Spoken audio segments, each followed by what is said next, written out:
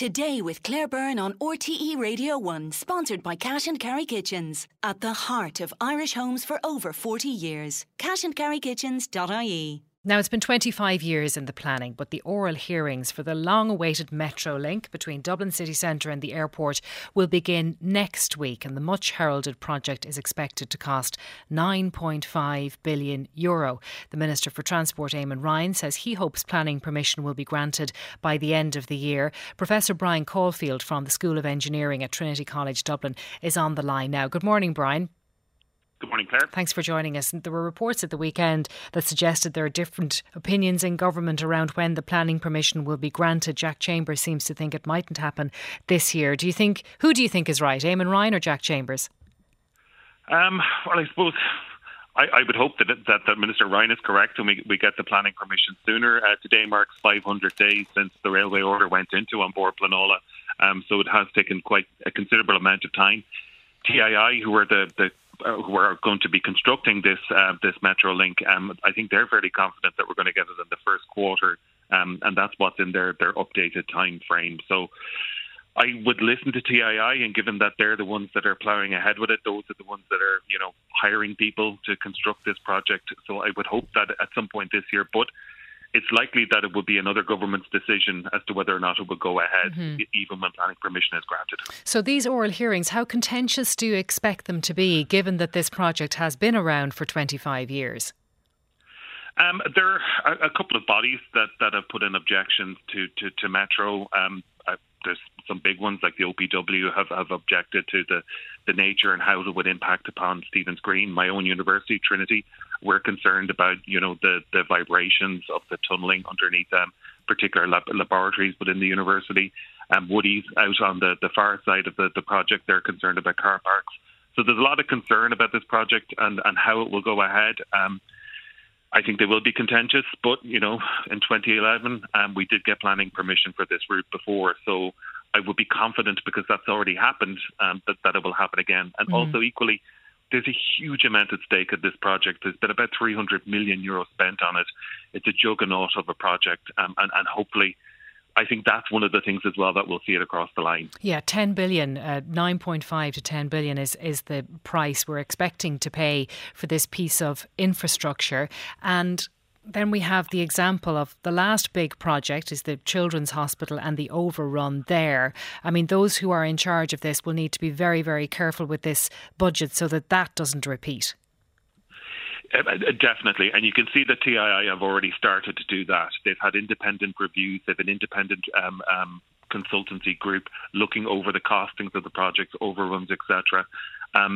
Hospitals and hospitals like the Children's Hospital is something that we don't build all that often in Ireland, but projects around transport, we have a good track record. We've delivered the Lewis Cross City, that was delivered before time and very much on budget. So we do have track record on that. And as I said, also they've got a number of consultants that are overseeing the spend on it. So you would imagine, I can't think of anything else that they could do right now to make sure that doesn't happen again. But Transport Infrastructure Ireland are working away on this project. They are putting plans in place. Their strategy is there, despite the fact that the oral hearings are only getting underway and we're only at the planning permission stage. On the other side of this, when it comes to laying down how this is going to work, TII are working away. Pretty much, they've been hiring experts to come in and to look at the preparation works that are required for this, so that the planning application and the ramping up in TII are happening at the same time. So when the final green light comes from government, that they're ready to go and they're ready to work on this project pretty much straight away. Because, as you said, we've been waiting for 25 years. It'll be even probably 35 years before we get the first passengers on the metro. And do you think that we have the expertise here in Ireland to build this thing? We'll definitely need international help on this because it's a very complex civil engineering project. These types of projects don't come up all that often around the world, so there will be experts that come in from outside. One concern that I would have around not only the metro project but also the delivery of housing, offshore wind, all of these different projects that we need to do to meet our climate targets, they require a lot of capacity, and I'm not 100% sure that capacity is there to deliver everything that we say we need to do in, say, the Climate Action Plan. In terms of the workforce in Ireland? In terms of the workforce, in terms of the budget that's required to do all of these projects at once. So like when the Metro gets underway, we should be starting to get underway with a light rail system in Cork, the Lucan light rail system. That should start as well, the Finglas extension. So there's so much work that needs to be done. One of my concerns will be capacity, but then also the capacity of the city to be able to accommodate a number of these mega projects happening at once. Mm-hmm. So if you start a project like the Metrolink, you suck all the budget into that, and other large capital projects might have to take a back seat until it's done.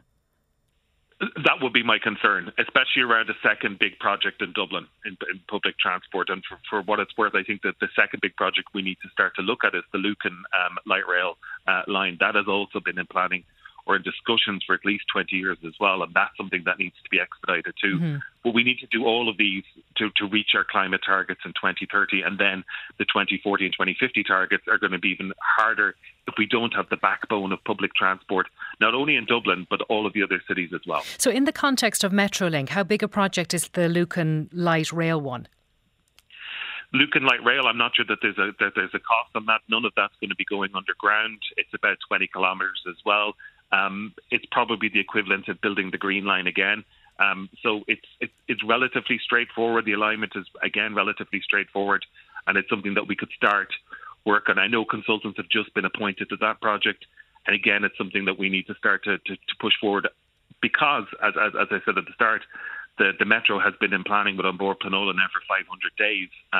So if we add that onto a Lucan light rail, it's probably going to be opening up well after the Metro opens up. Mm-hmm. Are you hopeful, though, that we will see a start being made on the Metrolink? Because we've had so many false dawns about this. As you mentioned, the timeline is just so long at this stage. Do you think it's going to happen either this year or next, that we will begin this project? I've been hopeful about this project for a number of years, Claire.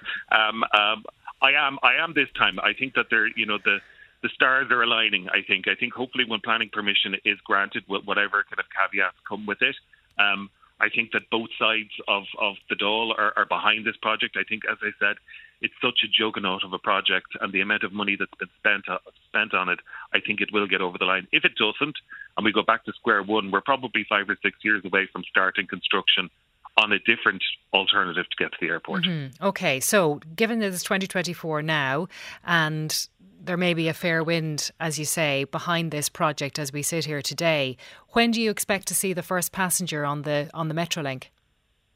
So TII are saying 2034. I would expect it might be 35, maybe 36 before we get passengers on the system, because I don't think TII are building in the delay that is happening with An Bord Pleanala or any changes that may be required as well.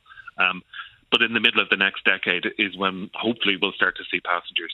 All right, so 2035 is what you're saying. Let's see what happens. We might come back to you in that year, Brian. Yeah, and hopefully we'll be some of the first passengers on it. I reckon around then. Listen, we'll make a deal. We'll do an interview on the Metrolink in 2035. How's that? Fantastic. Thanks so much, Dr. Brian Caulfield from Trinity University. Coming up next, could a tourist cap be on the way for visitors to the Canaries? Text 51551 today with Claire Byrne on RTE Radio 1.